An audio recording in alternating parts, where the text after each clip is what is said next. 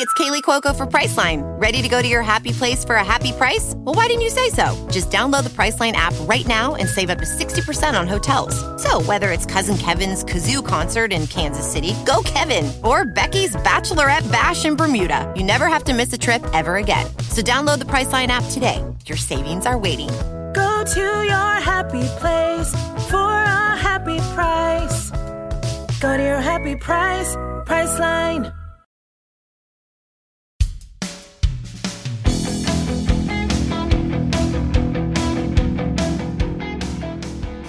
Hey dudes. Sup? I do it every time and you laugh every time. It's funny.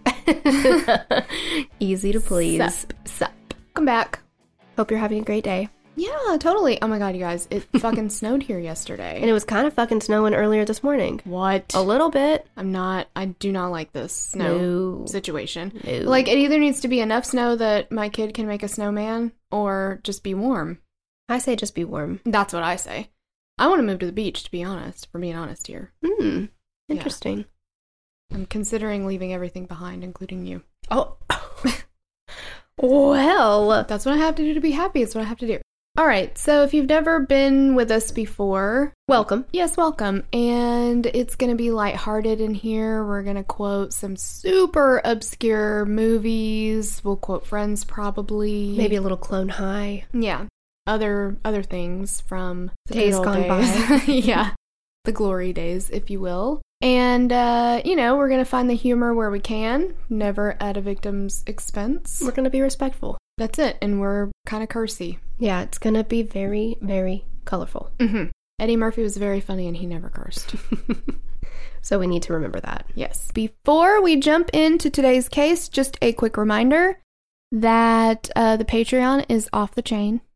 I'm so glad we're saying that now. I know, me too. And we're halfway through Don't Fuck with Cats. We've got Family Man, Family Murderer in there. And the next one we're going to do at the $10 level is going to be The Confession Murderer. Or Confession Killer. I couldn't remember the name of it at all. Confession Killer. The Confession Killer, yes. It's going to be Pretty Rufus. Oh. Yeah.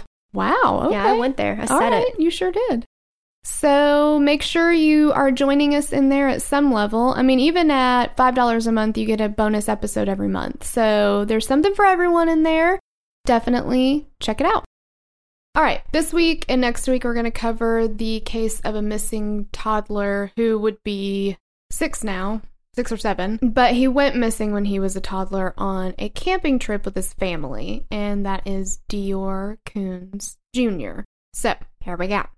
For research for this, I went down 50,000 rabbit holes online, but there are a couple of documentaries you can watch too. There is HLN did one. It's a series called Real Life Nightmare, and this one was Horror at the Campground, I think, covered this case. So it's like an hour long.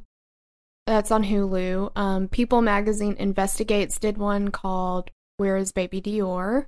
And I think this one you can only watch online, but it's called Little Man Lost, and it's on YouTube, and then it's on whoever made it, it's on their website as well. It's a 6-part series. 6-part as far as, like, they're like 10 minutes each, so it's not... Okay, so together the 6 parts would equal, like, 1 episode. Pretty much, yeah. It's not, like, 6 40-minute episodes or anything like that. Okay. But there's lots of information out there on this case, so if you're interested in watching any of those, you, like, totally can do that. Feel free. Yeah. Idaho Falls, Idaho, in 2012, Jessica Mitchell and Vernal Dior Coons Sr. were expecting their first child together, which would be Dior Jr. So they had been high school sweethearts. They ended up breaking up. They ended up each getting married. Those marriages did not work. So they kind of like ran into each other, I don't know, like somewhere around town. After that, they reconnected and they got pregnant pretty quickly with Dior.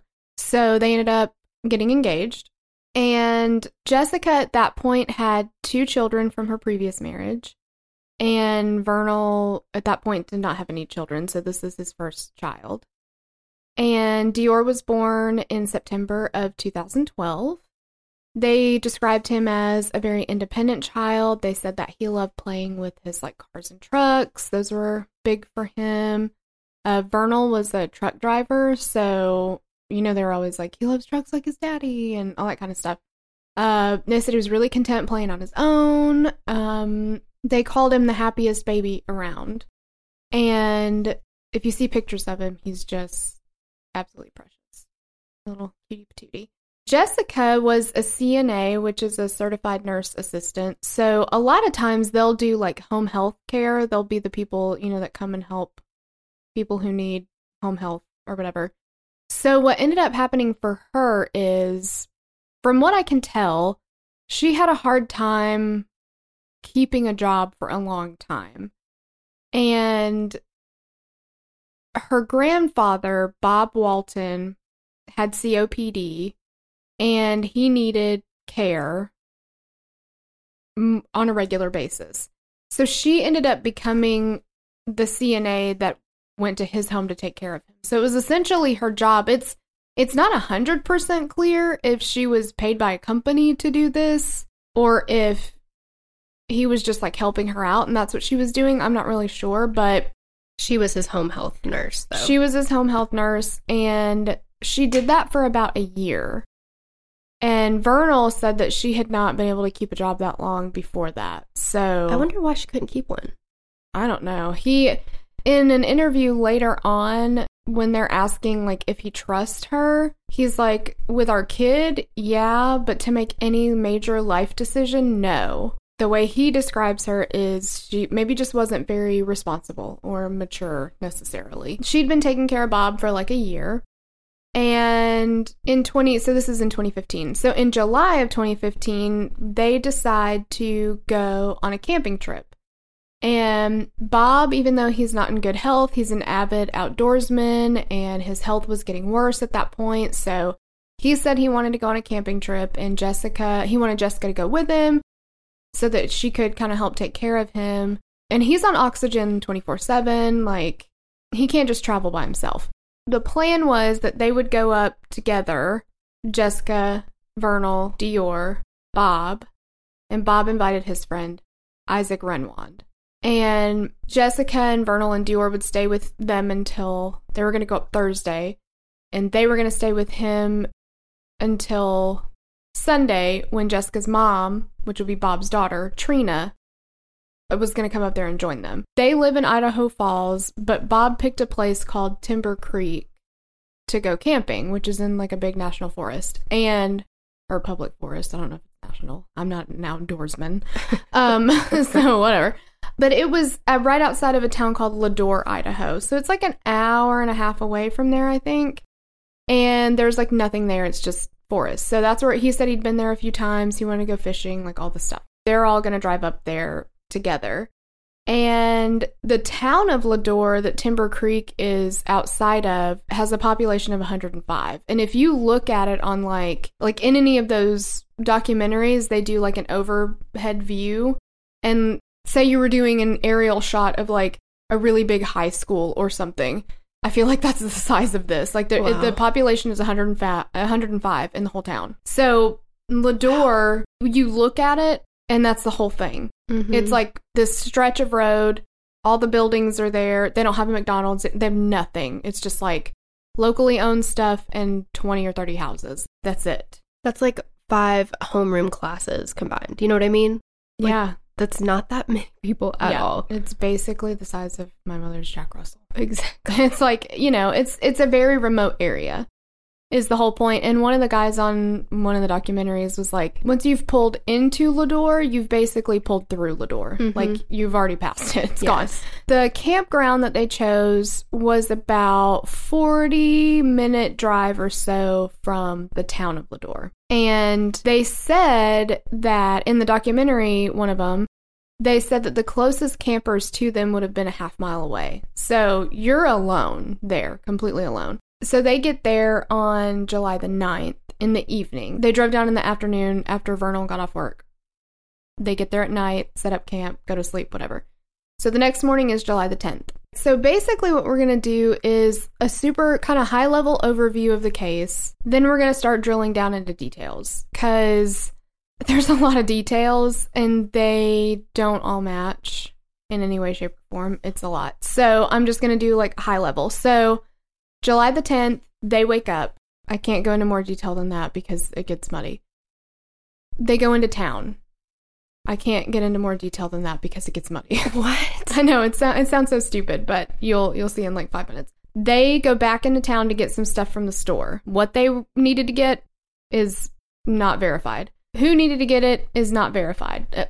It's ridiculous. So, but they do go back into town, we know this. They come back to the campsite. They decide to go fishing. Jessica and Vernal go fishing. Bob is at the campsite, and Dior stays there, according to the parents, and sometimes Bob.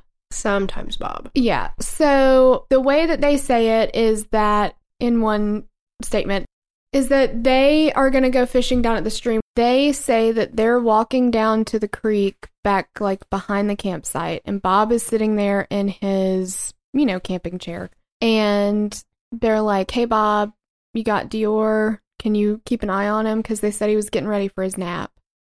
And he's like, yeah, I'll watch him, no problem. And Has like, Bob watched him before, though? Not that I know of.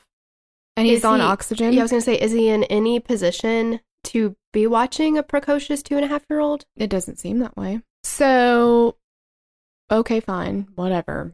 You're going to keep an eye on him. So then they start walking down, and they say that they turn back to look, and they call him Lil Man.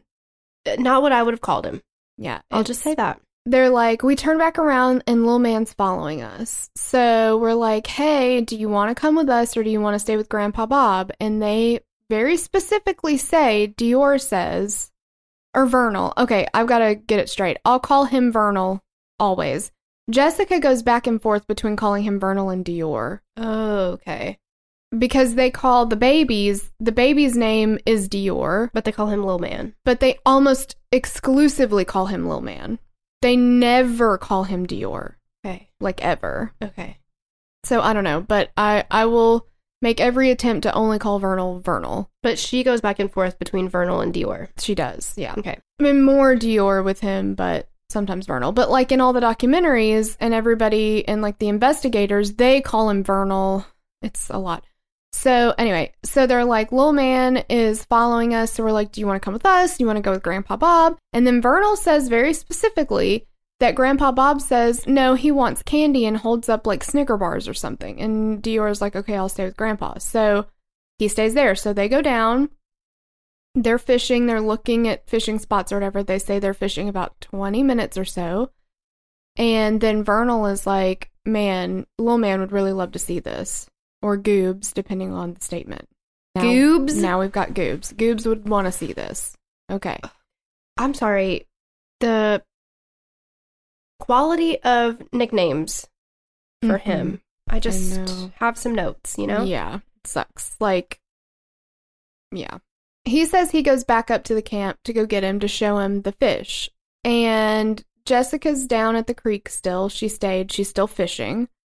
And she says that she hears Vernal talking back at the campsite. And then she hears them yelling. And she hears them say, we can't find Lil Man. He's gone. And she says that she drops her fishing pole where she stands. And she takes off running up there. And she's like, what do you mean he's gone? What do you mean we can't find him? And they start looking around everywhere. They're freaking out. And Grandpa Bob is like, I thought he was with you. Because Vernal says he walks up and he's like, hey, Grandpa, where's Lil Man? And he's like, well, I thought he was with you. And he's like, no, he stayed with you. Like, you literally just shook the bag of Snickers to entice him to stay with you. Mm-hmm. So then they're like, well, fuck, how long have we not had eyes on him now? The whole time we've been down there, apparently nobody's been watching him. They start looking around everywhere. They're freaking out. A call is made to 911. I can't go into any more detail than that. Oh my God. No, I'm just kidding. But there's a lot. The reason there's discrepancies, literally everything I've said, there's discrepancies. None of it matches. Like, your mind is going to blow up about this. So a call to 911 is made. We know for sure that Jessica calls 911 because it's recorded. What's the address of your emergency? I'm actually camping in Leadworth. just outside of Leadore. Uh-huh. My 2-year-old son, we can't find him. What's your name? Jessica Jessica who? Mitchell. How long has he been missing? About an hour. An hour? Yeah. Are you by water? Yes. Okay, stay on the phone with me, okay? Okay. I'm going to put you on hold. John? I need...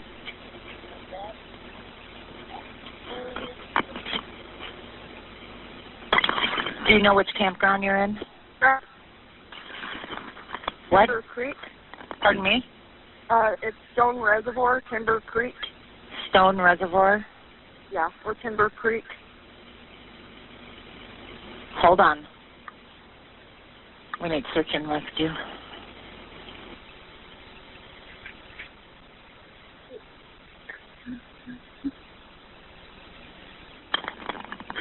Jessica? Jessica? Yeah. What's your son's name? What is it? Your O-R-R. What's his first name? That's his first name. Your. Oh. B-O-R-R? O-R. Just O-R-R? Okay. What is he wearing? He was wearing cowboy boots, a blue pair, like pajama pants, and a camel jacket.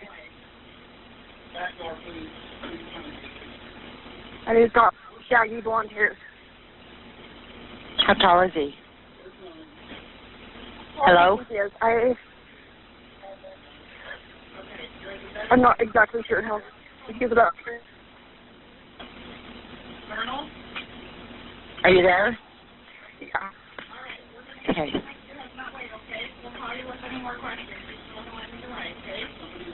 Is your husband calling too? Like all down where we were camping at, and we can't find him at all. Okay. Hang on. Do you know how far outside of Leadore you are? What? It's the turnoff right after like the general store and the post office in Leadore, and it's at Timber Creek. As you're going up over the pass? If you're in Leadore and you're at the like gas station, you take the street on the left-hand side, right across the street from the gas station, and go straight out that street. Is it a paved road? No. Okay, as you're headed towards Leadore, you take a right on the street across the street from the gas station. It would be a left. A left. Yeah. And there's a sign that says like Timber Creek and okay, stuff like that. And you're coming like from Idle Falls. Yeah. Okay. Hang on just a second. She said you take a left on the street just past the gas station as you're coming in from Idle Falls, and it says Timber Creek. Yeah. I know it. Okay.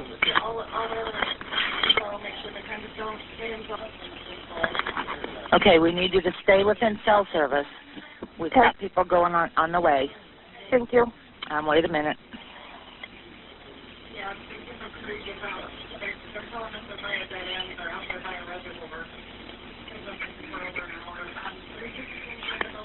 And you keep us updated with anything that's going on, okay? Okay. All right. Don't go away from cell service. Okay. Okay. Thanks, Jessica. Thank you. Bye-bye. Bye. So one of the key players outside of the family or the people that were on the trip in this case is a man named Philip Klein, and he's a private investigator that was later hired by the family to try to find Dior. He later says that there were actually 3 calls made to 911, one from Jessica, one from Vernal, and one from Bob. But the only one that's been released is Jessica's call so far. Now, in the documentary, they talked to Trina, her mom, and her mom says, Jessica called me very concerned. She was so hysterical. She said she couldn't understand anything she was saying. And she's like, you need to calm down. I can't understand you. And so she said, we can't find Lil Man. And Trina was like, you need to call 911. Like, get the fuck off the phone with me and call 911. So she's like, okay, I'll call 911. And I'm going to read Jessica's written statement here in a little bit. And she's also going to confirm that she did call her mom first. Keep that in mind. That's all I got to say. But you just hear this 911 call. And I know that, we've talked about it till we're blue in the face that you cannot go based on emotional behavior kind of things necessarily. But if we are to believe Trina and Jessica's statements that she had literally just hung up with her mom and was so hysterical she could not breathe or speak understandably. And then she calls 911 and she's like, yeah, hey. Yeah, so he's been probably missing like an hour. Yeah, we're near water. You think he could have gone in the water? She's not, saying this stuff, but it's like, that's you're the level. Totally calm now? How did you calm down that much? I'm just confused about that. Like, it's so close together in proximity, yet so completely different in description. Now, we don't have Jessica's call to her mom recorded, but we have this recorded, and they're supposed to be back to back. It's just kind of weird to me. How she, like, locked it up and that well. Like, that's what I don't get. So, we'll get into that more later, but the Lemhi County Sheriff's Department and Search and Rescue arrive, and they get there really quickly for how far it is. Considering how far it is, yeah. They start searching, and the thing about this campsite, I'm going to put pictures of it on the website, so if you go to killerqueenspodcast.com and go to episodes, you'll see this, but because I think it's worth seeing the images, because the campsite is, it's rugged terrain, and there's water around, but where they are, it is a very open area. There are some trees, but it's not like you would think of, like, there's just forest completely surrounding them. Wooded area. Yeah, it's not heavily wooded. It's very open. There are some treed areas, but not close by enough if you're thinking, how far could a 3-year-old get on his own? You can almost see it all in one shot kind of thing, So it's just interesting to note that. And the sheriff, Sheriff Penner, who came out there, he was like, we thought we'd find him really quickly, because we're thinking this just sounds like a 3-year-old who kind of walked away, maybe he's just exploring, gets distracted, got a little bit too far, and doesn't know which way to go from there or whatever. With as many people as they had out there, they thought, we're going to find him in no time. A little look who's talking moment when he takes off from the assisted living home. Well, he did do that, yeah, with his breadstick. Yeah. Oh, yeah. There is the reservoir near the campground, though, where they were fishing, so there's water. So that's a concern immediately. Did he try to follow them down and maybe didn't go in a straight line of exactly where they were, but got into the water and, God forbid, he's drowned or something? They do bring, like, search dogs and everything with them, and the dogs did hit on the reservoir, but they did not find Dior in there at all, which is, like, thankfully, at that point, they're not finding him in the water. And they're just thinking, like, kids walk off, They get distracted. They see something they want to go play with or whatever. And, like, how many times are you with your kids and you lose track of them for a minute, And it's, 20 minutes is 20 minutes. At this point, I guess it's an hour. But whenever they first found out about it, it had only been 20 minutes that he was missing. It's not... Allegedly. Well, true. It's not a huge amount of time or a huge window. So hopefully... Right. And with it being... you'd be able to find him. Yeah, with it being that open, it just... Yeah, you'd think you would find him. And when I have been reading about this case and watching stuff on it, like, when you're at this point in the story, and this is, if we're believing everything that everybody's saying, right? I went fishing, I thought he had him, he thought we had him, it was, misunderstanding, whatever.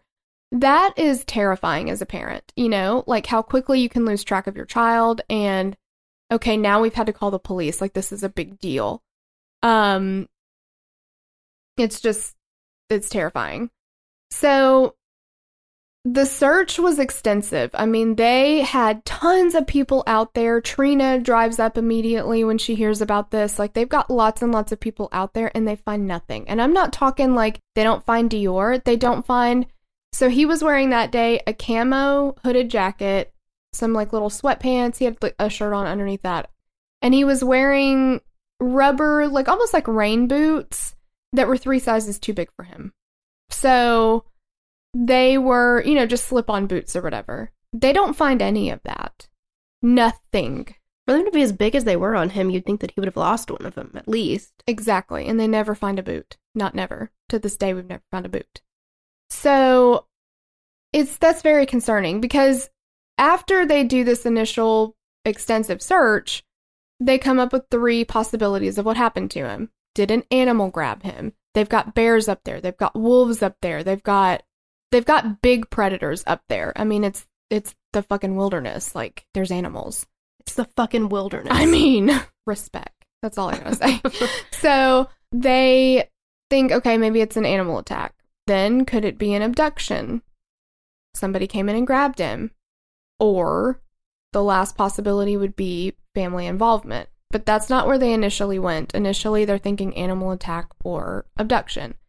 So they go all around, you know, they're fanning out really, really far from the campsite even. I mean, they're in the forest, but they're far.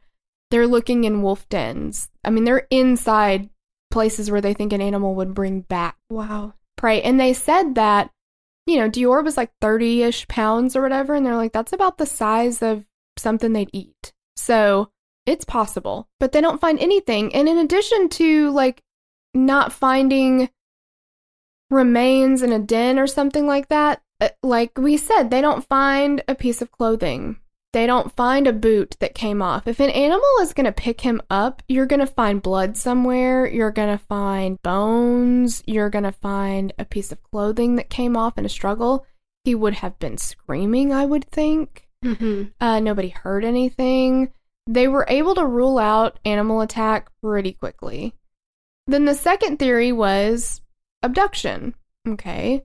Well, that's incredibly unlikely, because if you look at the only way to get into this campground, there's one road in and out, and it's a 7-mile long road before you hit any other. It's like a gravel road 7 miles into the campground, and there's not shit else around it. So what are the odds of somebody sneaking in? Right. And then sneaking back out undetected? And then if you believe Grandpa Bob's story that he was... So when the search and rescue get there, he tells the sheriff's department, well, I mean, I was sitting in my camping chair, and he was on the ground next to me playing with his toys. He had cars and stuff he was playing with. And so I'd turn my head and look over at him every, you know, couple minutes or whatever. I turned my head once, momentarily, basically. I turned back, and he's not there anymore. Okay, well, if you turn your head, turn back, and he's gone, even if you're talking about a span of 60 seconds or whatever, you're going to know that somebody came up there, because they couldn't have got away on foot with him. First of all, he would have made noise, and also they would have had to bring a vehicle somewhere near enough by that they could get to it and drive off. There's only one way in and out. Mm-hmm. Nobody heard anything. Right. And unless it was like witchcraft or something. Right. And you're saying Grandpa Bob is sitting right here, even if his back is to Dior? He didn't... It's just so unlikely that somebody came up and snatched him from right the fuck behind him. Well, and just because you can't see something doesn't mean that all of your other senses are. Yeah. And I mean, he was older, but still. Like, there's... I don't know. They were able to rule that out pretty quickly, too. They're like, look, that doesn't make any sense. And again, if you grab that child and he's kicking and screaming, those boots are going to slip right off of him. They're that big. So we don't find anything. Nothing. Almost nothing to even suggest he was there that weekend, but we'll get into that, too. So that just leaves family involvement. So now we need to look really, really closely at the statements of the people involved. All right, you guys, I'm going to read Jessica's written statement, then I'm going to read Vernal's written statement. Jessica's is 14 pages long. Front and back. Luckily, just front. But I think it's important, though. I really do. So hers starts off that Wednesday. So they went up on Thursday night, and he went missing on Friday afternoon, about 2:26 p.m. is when they reported it. So she actually backs hers up and starts hers on Wednesday, July the 8th. And just pay attention. On Wednesday, July 8th, Lil Man and I spent the day at our apartment cleaning, watching movies, and hanging out. Around 3 p.m., my mom called me and asked if I could come to the house and help her move stuff from her camper to my grandpa's camper because she couldn't do it with her ankle. Lil Man and I drove to my mom's house, and I started to help my grandpa, mom, and stepdad move things out of the camper while Lil Man played in the yard next to the campers. Is it weird that they only refer to him as Lil Man? I don't know. It's weird to me. I don't understand it. Because that's one thing that I've seen people make the comment that they're distancing themselves from him a little bit, you know? Like if they had involvement and they just can't bring themselves to say his name kind of thing. It does seem weird to me, but I know that Andrew works with a guy who they refer to their son almost exclusively as Bubs. Like, I feel like they call him that a lot. But they do call him his name too sometimes. I mean, that's his nickname, but I feel like it's like you never hear his name come out of their mouth, ever. I don't know. It's just weird to me. As I was helping my mom and grandpa, my mom asked me what mine, Dior, and Lil Man's plans were for the weekend. I told her we didn't really have plans. She asked me if I would like to go camping to watch my grandpa because I took care of him as a CNA for almost a year. I know the signs of him being low on oxygen. I told her that I wanted to go, but I needed to talk to Dior about it. That's when my grandpa told me about his friend that was going to be going too. He's a little odd, but he's a good guy, is what he said. My mom told me that her and my stepdad were going to be busy Friday and Saturday, but they were planning on coming up on Sunday to help get stuff packed up and to hang out for a bit before we all headed home. After helping my mom, I loaded Lil Man up in my car, and we went back home. We then had dinner with my aunt and cousins while Dior was at work. When Dior got home, I told him that my mom would like us to go camping with my grandpa and his friend to make sure my grandpa was okay. He's got COPD and is on oxygen. Dior then told me he was already planning on going to Montpelier to go cut wood for his dad for the winter. We had a bit of an issue agreeing on what we were going to do. Dior was hesitant on going camping because he wanted to do something else that weekend. As humans, we're naturally driven by the search for better. But when it comes to hiring, the best way to search for a candidate isn't to search at all. Don't search, match with Indeed. When I was looking to hire someone, it was so slow and overwhelming. I wish I had used Indeed. If you need to hire, you need Indeed. Indeed is your matching and hiring platform with over 350 million global monthly visitors, according to Indeed data, and a matching engine that helps you find quality candidates fast. Ditch the busy work. Use Indeed for scheduling, screening, and messaging so you can connect with candidates faster. And Indeed doesn't just help you hire faster. 93% of employers agree Indeed delivers the highest quality matches compared to other job sites, according to a recent Indeed survey. And listeners of this show will get a $75 sponsored job credit to get your jobs more visibility at Indeed.com/podcast. That's Indeed.com/podcast. Terms and conditions apply. Thursday morning, I was woken up by someone knocking on our door and our dog barking. Dior got up and answered the door, and it was my grandpa. I got up, and he asked if we were going camping with him and if I could head over to my mom's house so we could write a list of stuff we needed to get. I told him I would get me and Lil Man ready and be right over. At that time, Dior was getting ready to go help his boss, Jake, in Blackfoot. I got myself and my son ready, and we drove to my mom's house. That's the other thing, too. I got myself and my son ready. They'll say my son a lot. Or Lil Man. Yeah. But, like, if you're writing it out, like, if I'm writing this out, I got Ben and I ready. Yeah. Just say his name. Like, it just seems like it would cut down on so much just to write his name. Myself and my son. Yeah. Yeah. I don't know. It's just kind of weird. We drove to my mom's house. When we got there, my grandpa and I wrote out a list of the things I needed to go get at the store. My grandpa handed me some money, and Lil Man and I got in the car and drove to Albertsons on 17th Street. There, we did all of our grocery shopping.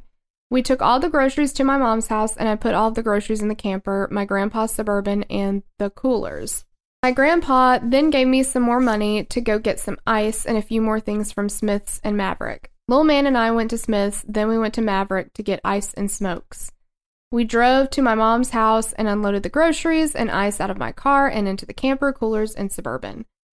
I went into the house to tell my grandpa that I had gotten everything packed up and that we were going to go home and wait for Dior to get home so we could leave. My grandpa said we should all just meet back at my mom's house so Dior could help him get the camper hooked up to his Suburban, and we could follow him to pick up his friend Isaac. Lil Man and I went home, I gave him some lunch, changed his diaper, packed our clothes and things to go, and watched a movie until Dior got home.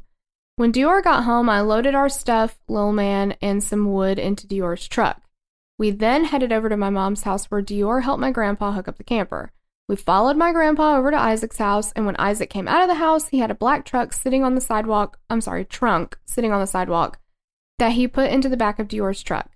Isaac then got into my grandpa's Suburban with my grandpa and Dior, our son, and I followed in Dior's truck. We stopped at the KJ's gas station on Broadway to fill one of the camper tires. She's very detailed. Very. Dior got out of the truck to see if my grandpa needed help, then he went into the store while Lil Man and I stayed in the truck. After the tire was filled, we got on the road headed toward Lador. My grandpa's Suburban and camper started swaying really bad, and after a couple miles, my grandpa pulled over. Dior got out of the truck to see what was going on, and then moved his truck so that he could put the camper on his truck because my grandpa's Suburban was overheating. We then continued on toward Lador, and just before we got into Mud Lake, our truck started to overheat. So we pulled off into this parking lot where they dump a lot of sand and road salt. My grandpa and Dior got the camper hooked back up to the Suburban, and Dior went into the camper and realized I had packed everything toward the back of the camper, so he moved stuff around so it wasn't going to make the camper sway so bad. We then continued on to Mud Lake. We got to the little gas station, and Dior and Isaac both went in to grab a few things. And this is the first time they've met Isaac. They've never met him until this trip. Dior came out with 2 drinks and a mini pizza. I gave a piece to Lil Man to hold him over until we got to the campground, and Dior and I had the rest. We got back on the road, and when we got into Lador, we stopped at the restaurant bar to get some dinner because it was getting dark, and my grandpa said we still had a little ways to go. My grandpa, Isaac, and Dior got out of the vehicles and started walking towards the restaurant while I was getting Lil Man out of the car seat. By the time Lil Man and I started walking across the street, Dior was headed back towards the truck, saying it was closed. So I loaded Lil Man back up into the car seat, and we followed Isaac and my grandpa. We drove for about 45 minutes to an hour before we found a campground. We stopped. Dior and my grandpa set the camper up off the Suburban, and I got Lil Man out of the truck. I went in the camper and organized things and got my grandpa's bed ready so he wasn't doing it in the dark. I then got our, in parentheses, Dior, Lil Man, and I's bed set up in the back of the Suburban. I got Lil Man changed into pajamas and a new diaper. Dior took the diaper and put it into a grocery bag and hung it up in the tree. We then sat by the fire. Isaac and my grandpa went in and went to bed, and Lil Man, Dior, and I sat by the fire and looked up at the stars until we decided it was time for bed. Then we all got into the back of the Suburban and fell asleep. Friday, July the 10th. Friday morning, we were awoken by the door being flung open and Isaac saying, "Wakey, wakey, eggs and bakey." Wow. Mm-hmm. Way to wake up. Dior, Lil Man, and I woke up. I changed Lil Man's diaper while Dior got out of the Suburban. We all started talking about breakfast, so we started a fire, and I got breakfast started. Dior, Isaac, and my grandpa were sitting around the fire, and Lil Man was following me around with his cup and blanket in his hands. Lil Man kept getting really close to the fire with his blanket and kept tripping, so I took his blanket and put it in the Suburban with the rest of our things. After that, when I got to the bathroom... when I went to the bathroom, I realized I had started my period and didn't have anything, so I told Dior we needed to go to the store ASAP. After we got done with breakfast and cleaned up, I told my grandpa we were going back into town. He handed me $50 and said, "Get whatever you need and get me some candy." And then she draws a line and says, "My grandpa told us he wanted us back by 1 p.m. so we could go fishing when we got back." So Dior, Lil Man, and I got into Dior's truck and we drove to town. On the way to town, Dior told me he wanted to stop somewhere to get some more diesel in his truck. It was a new truck, so he didn't know if the fuel gauge was correct or not. If it was a new truck, Don't you assume it's correct? I always do. Is that wrong? I don't know. I've never seen anybody be like, well, this is a new truck, so I better just not trust it. Yeah. An old truck, maybe. Definitely an old truck. Maybe it was a new to him truck. Yeah, I don't know. So when we got into Lador, we stopped at the stage stop where they told him where he could get diesel. We drove 2 buildings down from the stage stop, and Dior went across the street to the hotel to pay for diesel. When he came back to the truck, he told me their pumps were broken, but there was a place called Peterson Welding that had diesel. So here's my question here. He went into... Like, is she saying that he went in to pay, but they didn't take his money? I think so. Okay, because they were out of it. All the while here, you know, ladies, if you're listening, you've started your period damn near 2 hours ago now. And you have nothing. There is no way that you would be able to just be like, you know what, take your time. This is fine. Yeah. You're going to need to get to a store to get your things very quickly. Yeah, and you've shoved paper towel in your undies to hold you over. Like, this is an emergency situation. Yeah. Dior got directions to Peterson Welding, and we headed down the road. After being on a road with nothing but houses, I asked him the directions. He told me the directions, and I told him that he needed to turn around because the post office he mentioned was behind us.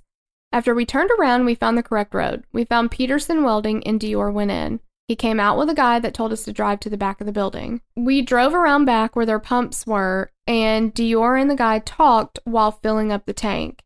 After getting diesel, we drove back to the stage stop gas station.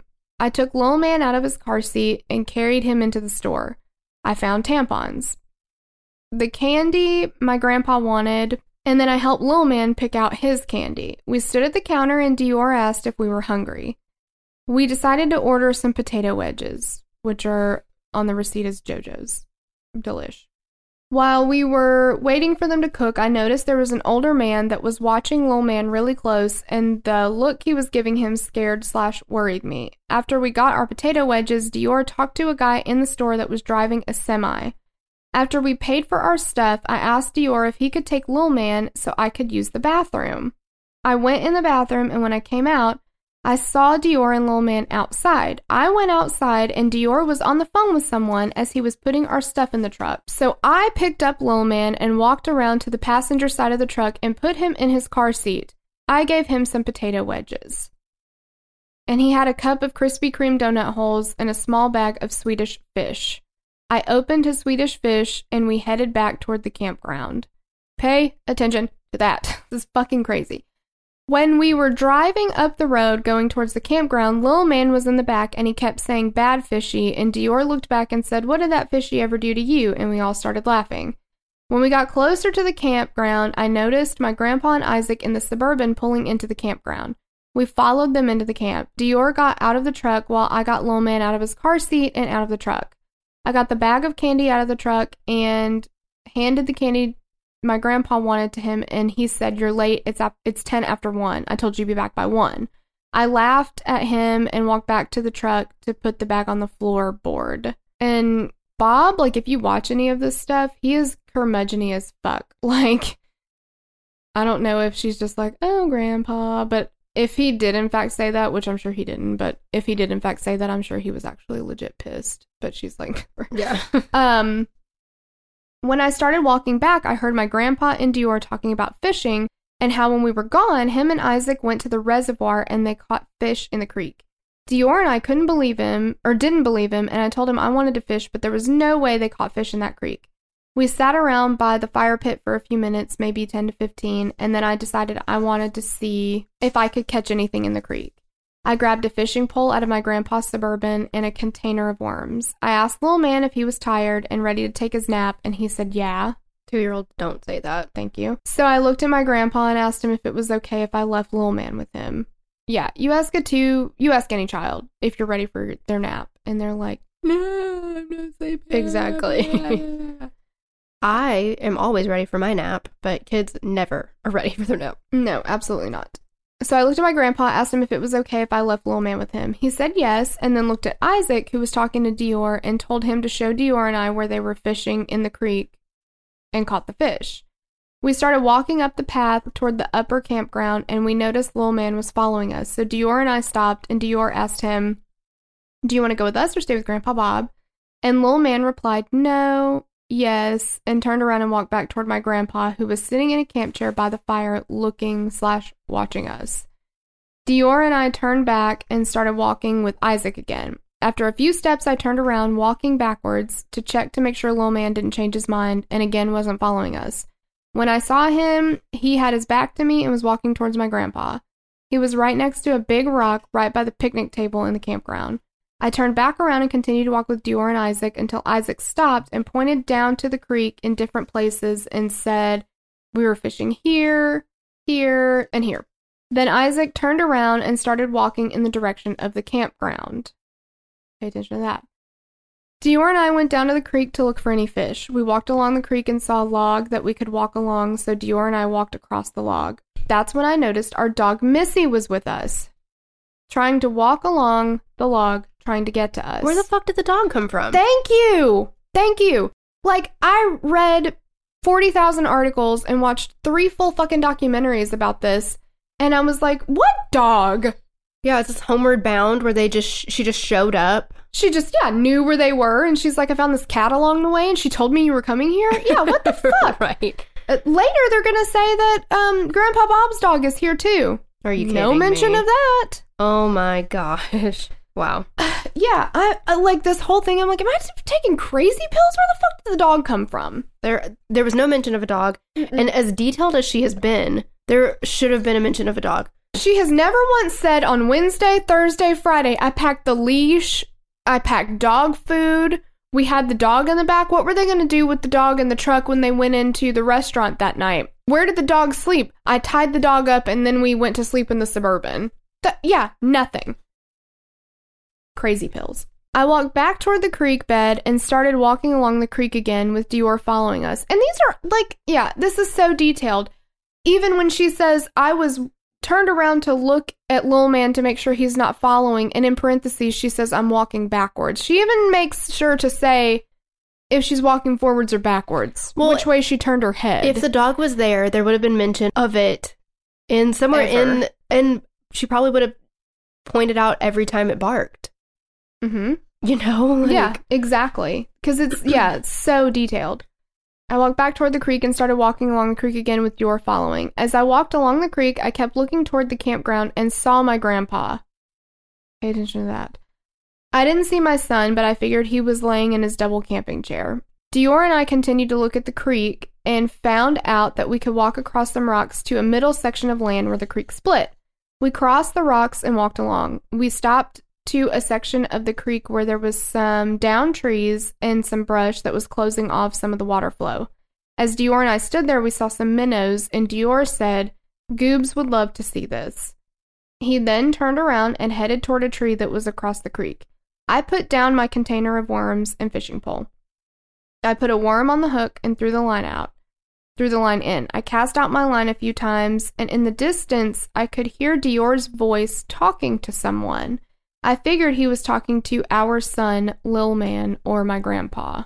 I turned around to see if Dior and Lil Man were behind me, and when I turned to look back at the fishing line, I saw something out of the corner of my eye move when I turned my head to the right. I saw Isaac with a fishing pole and tackle box. At that point, I heard Dior behind me yelling. I turned to look at him, and he said, Goobs is gone, we can't find him. I said, what? And he repeated what he said. By then, panic set in, and I threw down the fishing pole and started running towards the rocks I could walk across.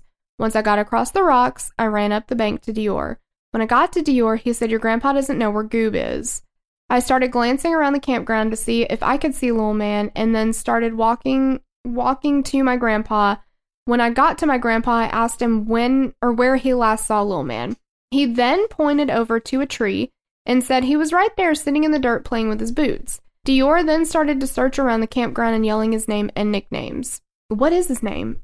I know, right? Do they know? I mean, I started walking around the campground and down by the creek looking for Lil Man. After searching the creek, Dior and I decided it was time to call 911. Pay attention to that. As we were searching a little bit more, and this is the thing, I've said that, 15 times now, because direct contradictions by somebody else or themselves later on. I mean, it's insane. After searching the creek, we decided to call 911. As we were searching a little bit more, we got to the upper campground, and I thought I heard Lil Man saying mama, and I took off up the hill to see if I could see him. When I couldn't see him, I went down the hill towards Dior, and we finally decided it was definitely time to call 911. Dior said he was going to drive down the road so that he could get service. I walked back to the campground and grabbed Little Man's blanket and pushed it in our dog Missy's face while Dior went down the road. When I told Missy to go find Little Man, she took off towards the creek where I followed her. She took me along the creek and then back up the campground where she then took off down the road towards where Dior went. I checked the camper and Suburban for Little Man with no results. I then decided I needed to check the creek some more. When I came back from the creek, Dior came up the road asking me if I'd found him yet. When I told him no, he started searching the area again. After 5 to 10 minutes of searching, Dior said he was really going to call 911. Oh my God. Nobody had still called or had not called him yet or them yet. What the fuck I'm trying to say. Apparently. And Dior drove up the road to get service to call. And this is like the 8th time they've been like, okay, this time we're really going to call 911. Did Jessica have to drive up the road to get service to call her mom? Listen to this. So Dior is saying now, okay, now we really got to call 911, right? When he left, I tried to call my mom to see if I could make a call and for her to understand me. So it's very important to her that she calls her mom to make sure that she, A, has service, and B, that her mom can hear her without breaking up so that she can then call 911. I tried to call her 5 times before the call went through. When my mom answered, I told her Lil Man was missing and we couldn't find him. She couldn't understand me because I was crying and panicked, so she yelled at me to calm down so she could understand me. When I told her what was going on, she told me that I needed to call 911. No shit. I hung up with her and I called 911. I told the dispatcher what was going on. She told me my husband was on the other line with them. When I was done talking to her, I took everything out of my pockets and threw them in Dior's truck on the passenger seat. Why? And then, I don't know, and then she scratches out a full line after that. Whatever she says after that, she scratched out. I have no idea why that was important to her, but she noted it. When I got out of the truck and started heading towards the creek, I almost ran into Isaac. He was coming up from the creek with his fishing pole and tackle box when he saw me. He asked me what was going on, and I said, "My son is missing. Have you seen him?" And he looked past my right shoulder and replied no and walked around me toward the fire pit. I thought it was strange that he didn't seem to care or didn't even look at me, but I headed back to the creek to check the water again. I figured if Lil Man saw where his dad and I went, where he might have tried to get to us and fallen in the creek. I continued to check the creek and move things around in the water until I heard a 4-wheeler or something pull up in the campground. After the engine sound stopped, I heard voices talking and I got out of the creek and started to walk toward the campground. When I got to the campground, Dior was talking to a man from Search and Rescue who introduced himself to me as Ray. He asked us the details of where the last place was that we saw our son, and where we were when he went missing. He told us he would like to have us search all the vehicles and camper again to double check. He also asked us to stay in the campground so no one would have to go searching for us. Shortly after that, the Lemhi County police officers and more search and rescue officials started showing up.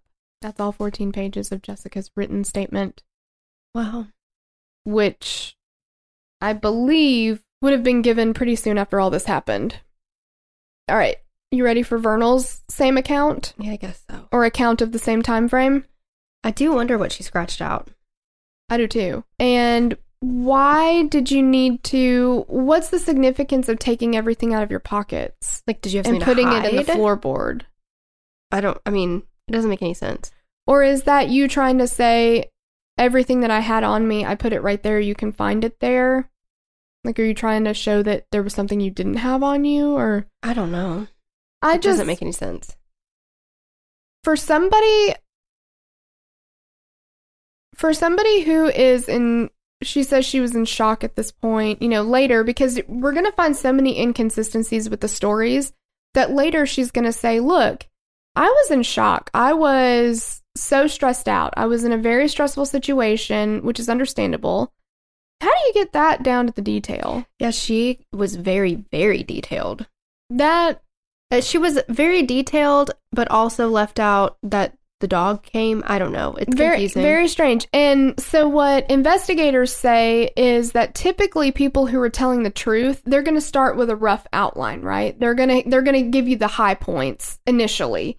And then as time goes by and more details become clear and less fuzzy, they'll fill in some of those gaps. But the high points don't change. And it's much different than saying, well, today I told you I woke up at 8 o'clock. And tomorrow I'm going to tell you, and I cooked breakfast. And tomorrow I'm going to tell you that I didn't cook breakfast and that I woke up at noon or whatever, you know. So it's very different than the entire thing changing. She comes out the gate with the most a 3-point bulleted list with a bibliography. Yes. I mean, here is Vernal's 3-page statement. And he writes like a dude, so I might have a little trouble with it. On July 10th, I woke up and he starts at the 10th, he doesn't go back to the 8th. On July 10th, I woke up in Bob's Suburban that Jessica and my son and I stayed in for the night. My son. Yes. I woke up later than Jessica and my son. It was around 8 a.m. It's just so strange to me that they keep saying it my son. It seems so much effort to say that. It's just so, like, now that you've said what you've said about it, I can understand if they're trying to disassociate or, like, you know. I mean, I hate to, I don't know. It's not like I'm thinking that out the gate. I mean, I've researched this a lot, but it's just weird. Like, and if I can almost understand them writing out Lil Man so much. If that's legit all they ever called him, then okay. But my son, that's formal, and he says it speaking too.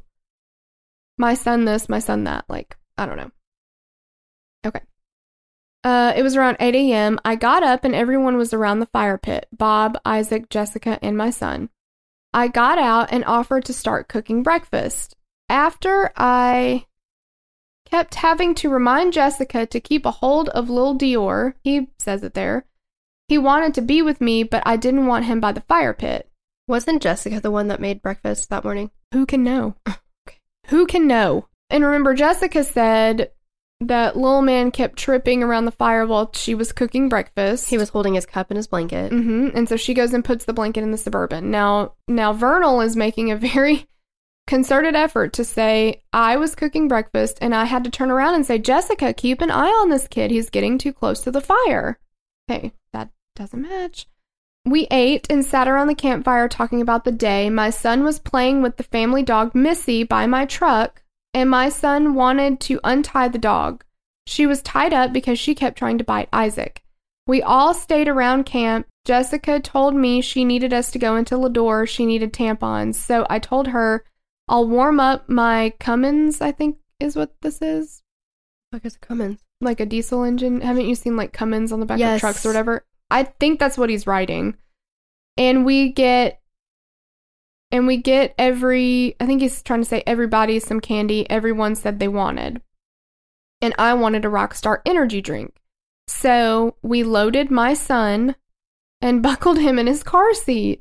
I talk about my kids a lot. If I'm talking like to somebody I don't know, maybe I'll be, and you don't know his name, I would say my son, like my oldest son or whatever. Well, and a lot of times you say it maybe once or twice at the beginning. Yeah, I'll say, you're like, my son Ben. Yeah. And then you now go you've into got Ben. it. Yeah. But the police know who he is.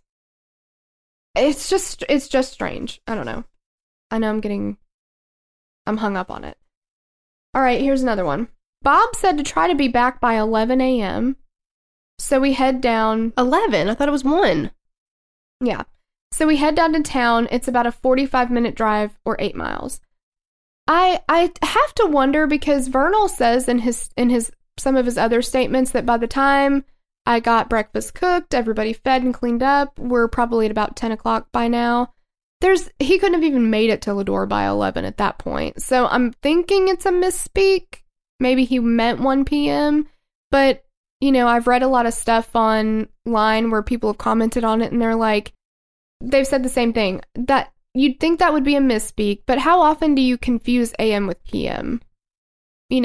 Like maybe, I don't know. It's just, that's a whole different, like 11 a.m. versus 1 p.m. Mm-hmm. is a big difference. But I don't know, Andrew's really bad at times. Like, it'll be 7:30 in the morning, and he's like, hey, I need to make sure that we leave by 6:15. And I'm like, bitch, it's 7:30 already. He's like, oh, I mean 8:30. I'm like, he does stuff like that. So I don't know. It's a strange comment, but he couldn't have even made it there by 11. So I'm thinking that's a misspeak.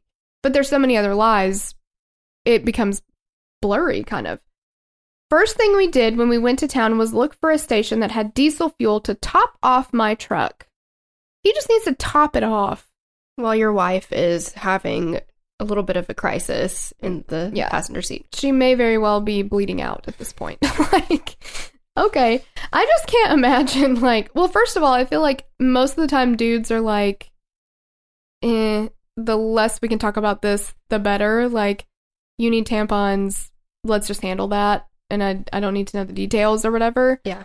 But if you're camping and you only brought a certain amount of clothes, first of all, it would suck to start your period on a camping trip. I mean, because there's no bathroom there. Mm-mm. You know that.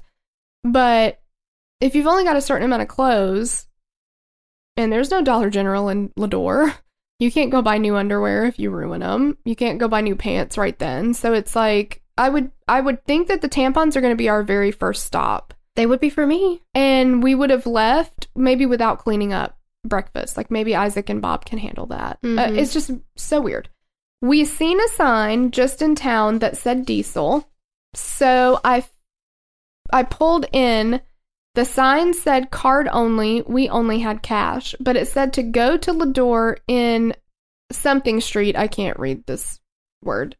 So I did. The guy, and he uses no punctuation, so I'm doing the best I can here. So I did. The guy told me they were out of diesel, but Peterson Machine, I think that's the end of a sentence. I told him thanks. I had fuel, but didn't know the area and didn't want to run out. So now he's being like, well, I've got plenty. It's just, I'm just trying to like check around again, but that's his top priority. But he's like, I've got plenty. It's really not a huge deal. I'm just trying to learn my way around here. Don't worry about it. I just wanted to make sure. Yeah, I'm going to make 11,000 stops to get it, and I'm going to let my wife bleed through my truck seat. I'm not trying to be gross, but like, if you just started your period, that's your heaviest time, and we're 3 hours into this now, and this isn't even that big of a deal to you, it's very strange.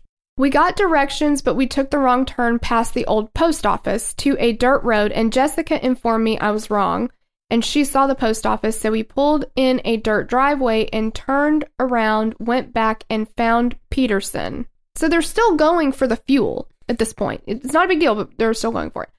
I went in the office, found a redhead guy and 5'9", middle age, said he had fuel. Meet him around back, so I drove around, he topped off my truck, and I paid him, gave him the change, and the three of us went down the road to Stage Stop, and Jess got what she needed. My son picked out his Swedish fish. I grabbed him a bigger bag. I grabbed my Rockstar. At the back of the store, we went to the register. All three of us and the cashier, in parentheses, a short, heavy-set Hispanic woman, said she was going to be right there. She was cooking potato wedges. I told Jessica we should get us some, and my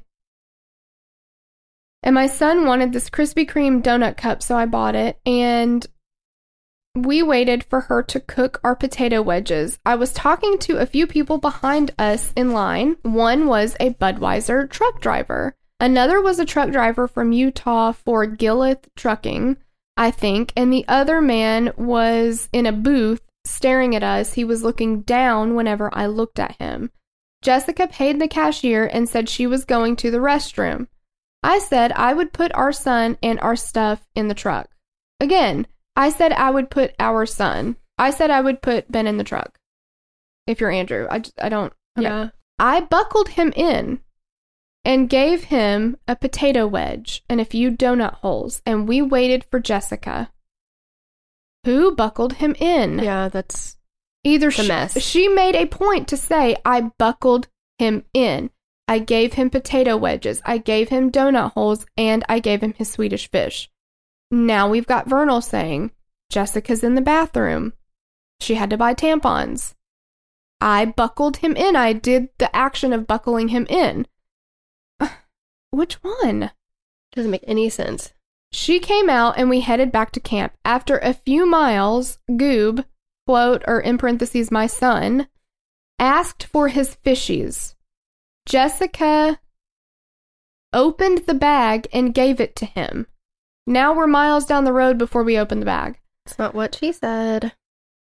He and I were teasing each other and laughing. We pulled up to camp and Bob and Isaac were just pulling in the Suburban. We all got out. Jessica passed out the candy they wanted. Bob sat down by the fire, and then Isaac did. Then Jessica and my son, I asked Bob if they were going up to the reservoir. You don't want to see how he spelled that. And where it was. And he said they just came from there and there were other people fishing there. That's not true. No. And there were, and they had fished in the creek by the camp. Jessica wanted to fish. I told her there's no way there are fish in that shallow creek. Bob said, oh, yes, there is, and told Isaac to show us. He pulled out a bag that I think had 7 fish in it. The end. That's it? That's it. There's no mention of the child going missing. No. Nope. None of that. None of that. Did he misunderstand the writing assignment? Gonna have to give you a D. Plus. Yeah. So there's some discrepancies there. A lot. A lot. Who cooked breakfast? And like Philip Klein, when he's talking about this, he's like, what was the question again? Who cooked breakfast? Yes. The answer is yes. Exactly. Like he's like, it's a simple question. Why can't anybody answer this fucking question? Who cooked breakfast? Yes. So they talk to everybody, and everybody's stories are... Did they get a written statement from Bob? I don't know if I would assume that they got a written statement from him and Isaac, but I did not find copies of those.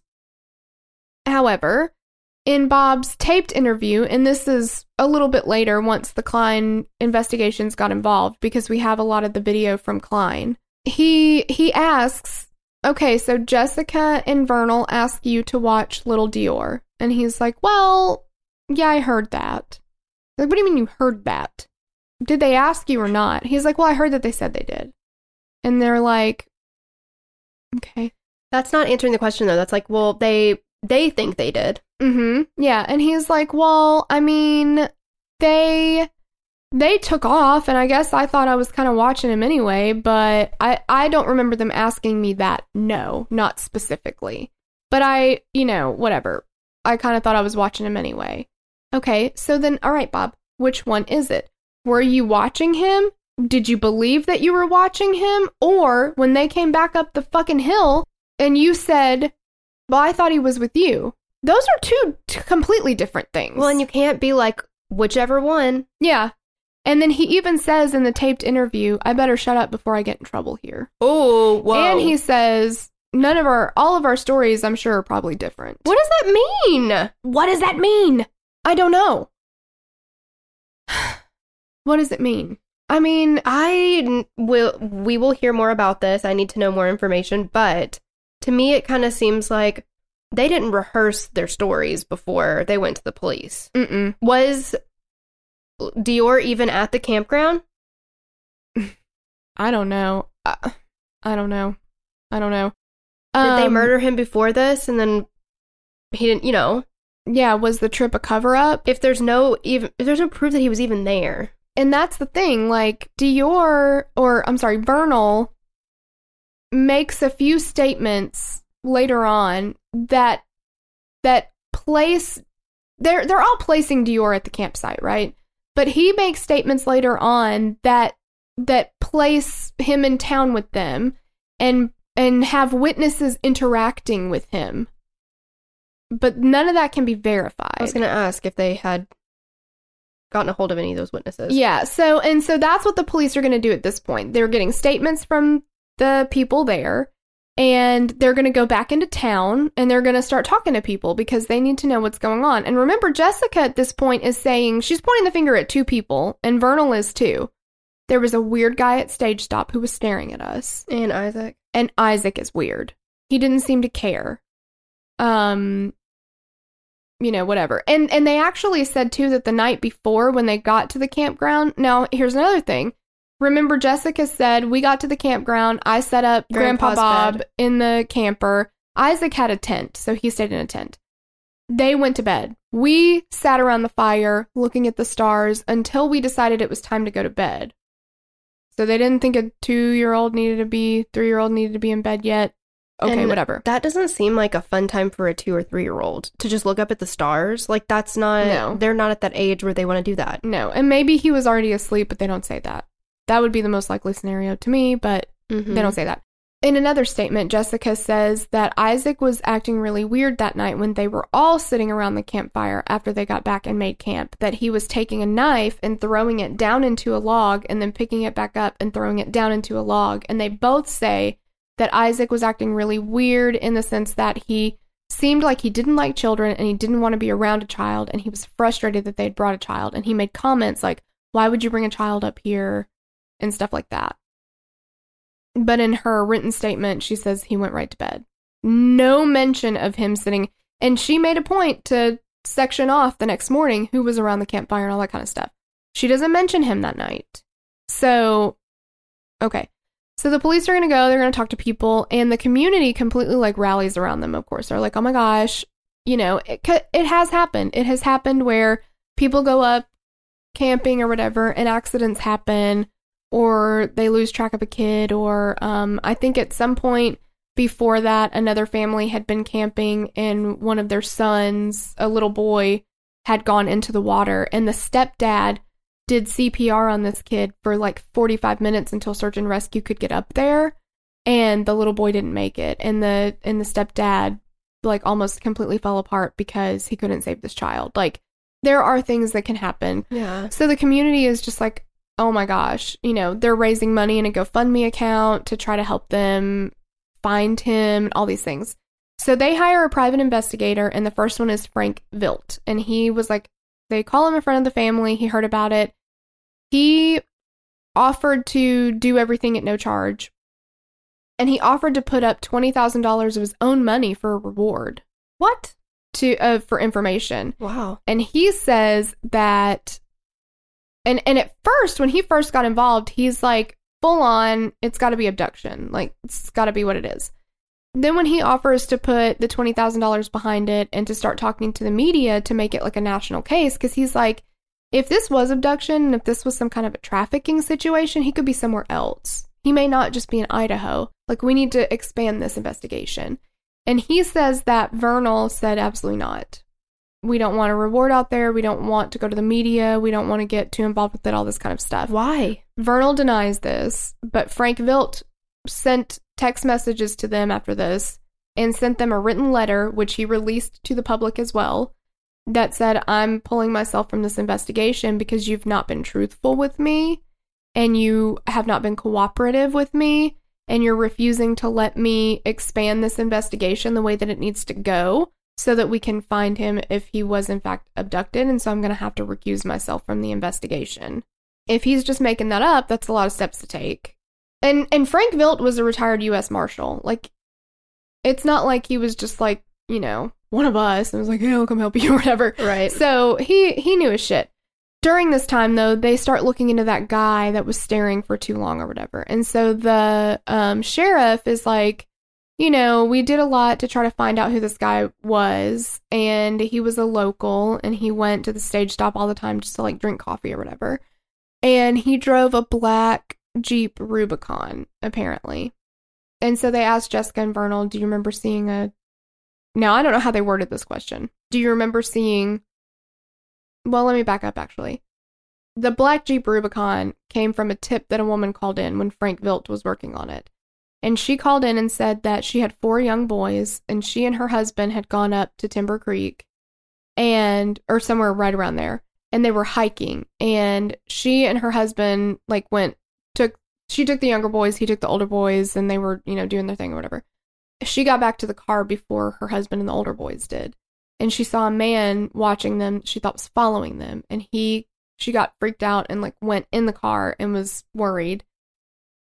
And he got into a black Jeep Rubicon and drove away. So she felt like they were being followed by this guy. So with this information, they asked Jessica and Vernal, did you remember seeing a Jeep in the parking lot at the stage stop? And they both said that they did see a black Jeep, newer looking Rubicon. I don't know if he said, here's the information I have. Do you remember that car? Or just do you remember seeing a Jeep? Yeah, so I'm not sure which came first there. So the sheriff says we found the guy. He's a friend of the guy that owns the stage stop or something like that. He's there a lot. We verified him. Couldn't have been him. So that kind of fizzled out, that lead. And once they clear that guy, then the only other person that Vernal and Jessica have been pointing fingers at would be Isaac. So now they're going to start looking at Isaac. And they said that he didn't help search at all. That he and Trina, Jessica's mom, says he refused to help search when everybody was up there. Yeah. And they just had a bad feeling about him. He didn't seem to care, all of these things. So they talked to Isaac and asked him his account of the day. Isaac says that he woke up at noon. What? Mm-hmm. But Jessica says he woke them up around 8 or 8:30, saying wakey, wakey, eggs and bakey. And the way that she said that, the way that her memory is coming back from that when she elaborates on it in a video interview is that he's holding a spatula up like he's been cooking or he's about to cook. But then she says she cooked the breakfast. So in some statements, it seems like Isaac cooked the breakfast, and in some statements, it seems like she did. And then in other statements, Vernal did. So, but he says he got up at noon, and when he got up, everybody was already awake. They were already around the campfire, and that Jessica and Vernal and Dior were getting ready to go into town.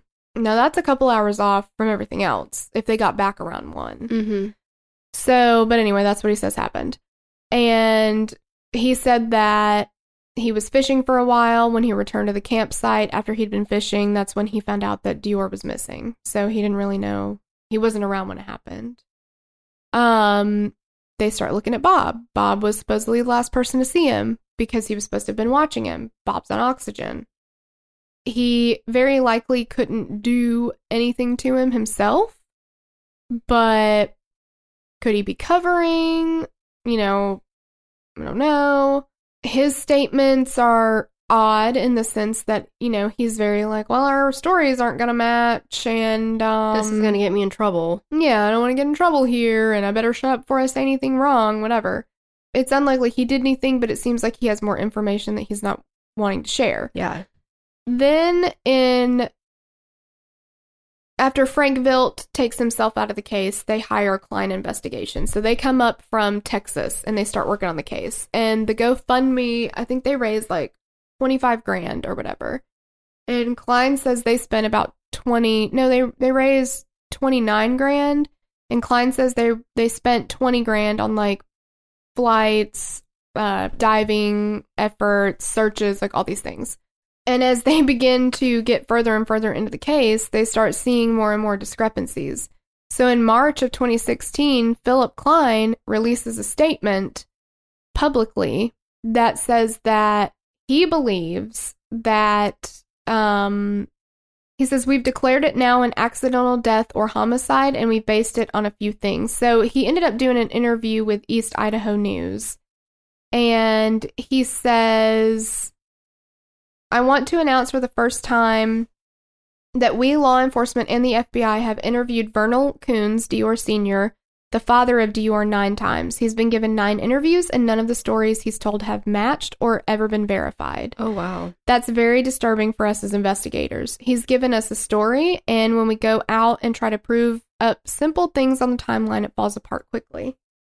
And then the interviewer says, can you give us examples of those inconsistencies? Klein, we can't even match simple things like filling up with gas at a diesel store in Lador on the day of the event. He clearly says the gentleman who was pumping the gas actually saw the child. We interview the guy who supposedly saw the child, and he comes back and says, I don't remember seeing a child. Simple things like a dog in the back of the pickup. There was no dog.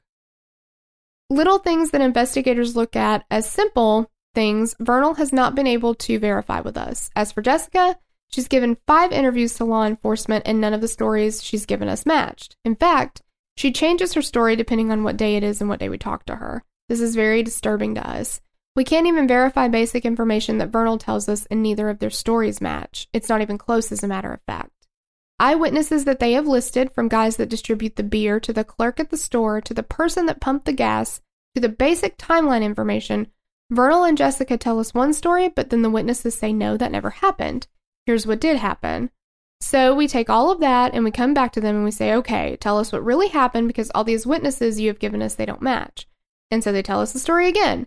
We go out and try to re-verify with different witnesses. Then in some cases, some say, we don't even know who these people are. Who are you talking about?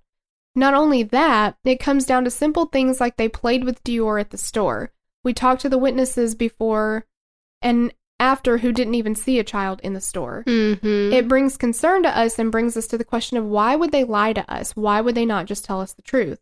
We add that Vernal has gone in for 5 polygraph tests from different polygraph test administrators, state, local, and federal government. Vernal not only failed all 5, but he failed all 5 in the 99th percentile. This is hugely disturbing to us. He can't even pass a non-control question like, are you going to tell us the truth today? He flunks it, and not only does he flunk it, he doesn't just spike in his polygraph test, it's like a wave. This disturbs us tremendously. Then we move to Jessica. Law enforcement gives Jessica 4 different tests. Jessica failed not only to the 99th percentile, but she also cannot pass simple control questions. That's not because she's nervous. She's able to pass her name. She's able to pass where she is today. She's able to pass certain questions that are no-brainer questions, but doesn't even come close to what happened to Dior or, are you going to tell the truth today? She fails so bad that in my 26 years, I've never heard of a person failing that bad.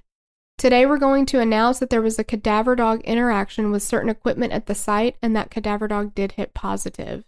I can't go any further than that, other than we do have a dog that hit in the initial 2 weeks of the primary investigation. It's pretty bad. The public at this point is going to turn on them because they believe that they were involved, and they're kind of feeling betrayed. Like, what the fuck? We've rallied around you. We've gone up there. We've searched. We've raised money for you. You're not telling us the truth. You're not being truthful with us. So March of 2016 is really when things take a pretty bad turn. And in the next episode, we're going to go through the complete timelines so that we can really highlight all of the discrepancies. And I feel like we already hit a ton of them.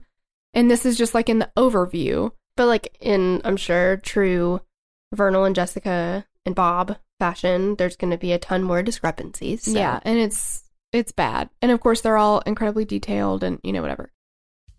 All right, you guys. So to end today's episode, we have some shout-outs. Whoop, whoop, whoop, whoop. So if you are... Why did we just do that? Like, beow, beow. Like... and we're dancing and you can't see it. No. If you are $7 a month or higher, you get a shout-out. Yay. Yay. Yay for you. And yay for us, because we're so excited. Yeah. And here we go. Here we go. Tiffany Ann White. Gyro Banks. Allison Foley. Jessica Chermak. Veronica Richmond. Taylor Brenton. Karen Washington. Oh. Lauren Lehman. Natalie Firth. Rachel. Liz Bennett. Whitney Jones. Taylor Edmonds. Lizzie. Susan Kloss. Kendra Couch. Samantha Knopfsinger. Jessica Concepcion. Ooh. I don't know. I hope I didn't. Well, we know. Go ahead. Courtney Hager. Crystal. Ellie Oakford. Raul Morgan. Melissa Taylor. Sarah. Rory Madden. Marsha Hutchinson. Lex Blair. Nadia Robson. Amelia Witt. Kayla. Jill Nicole Moore. Sarah Amuroglu. Amuroglu. I'm sorry. Oh, jeez. You know who you are. Chelsea Burns. Allison Sands. Sarah Klink. Zach Atkinson. Jill Basil. Angela Boma. Valerie Scholl. Rachel Abrams. Lainey Baker. Rachel. Caitlin Rowland. Bianca Sangali. Riley Schroeder. Nikki Brand. Georgia Stevens. Erica Whitakay. McKendry Deathman. Ashley Kendall. Shanice Marie. Wendy French. Gabriella Cesar. Alicia. Lindsay Thauvet, Hunter Talley, Ashtine Stevens, Elise, Stephanie Hunt.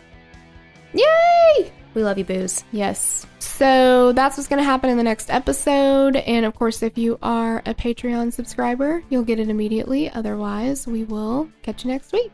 Bye. Bye. As humans, we're naturally driven by the search for better. But when it comes to hiring, the best way to search for a candidate isn't to search at all. Don't search, match with Indeed. When I was looking to hire someone, it was so slow and overwhelming. I wish I had used Indeed. If you need to hire, you need Indeed. Indeed is your matching and hiring platform with over 350 million global monthly visitors, according to Indeed data, and a matching engine that helps you find quality candidates fast. Ditch the busy work. Use Indeed for scheduling, screening, and messaging so you can connect with candidates faster. And Indeed doesn't just help you hire faster. 93% of employers agree Indeed delivers the highest quality matches compared to other job sites, according to a recent Indeed survey. And listeners of this show will get a $75 sponsored job credit to get your jobs more visibility at Indeed.com/podcast. That's Indeed.com/podcast. Terms and conditions apply. As humans, we're naturally driven by the search for better. But when it comes to hiring, the best way to search for a candidate isn't to search at all. Don't search, match with Indeed. When I was looking to hire someone, it was so slow and overwhelming.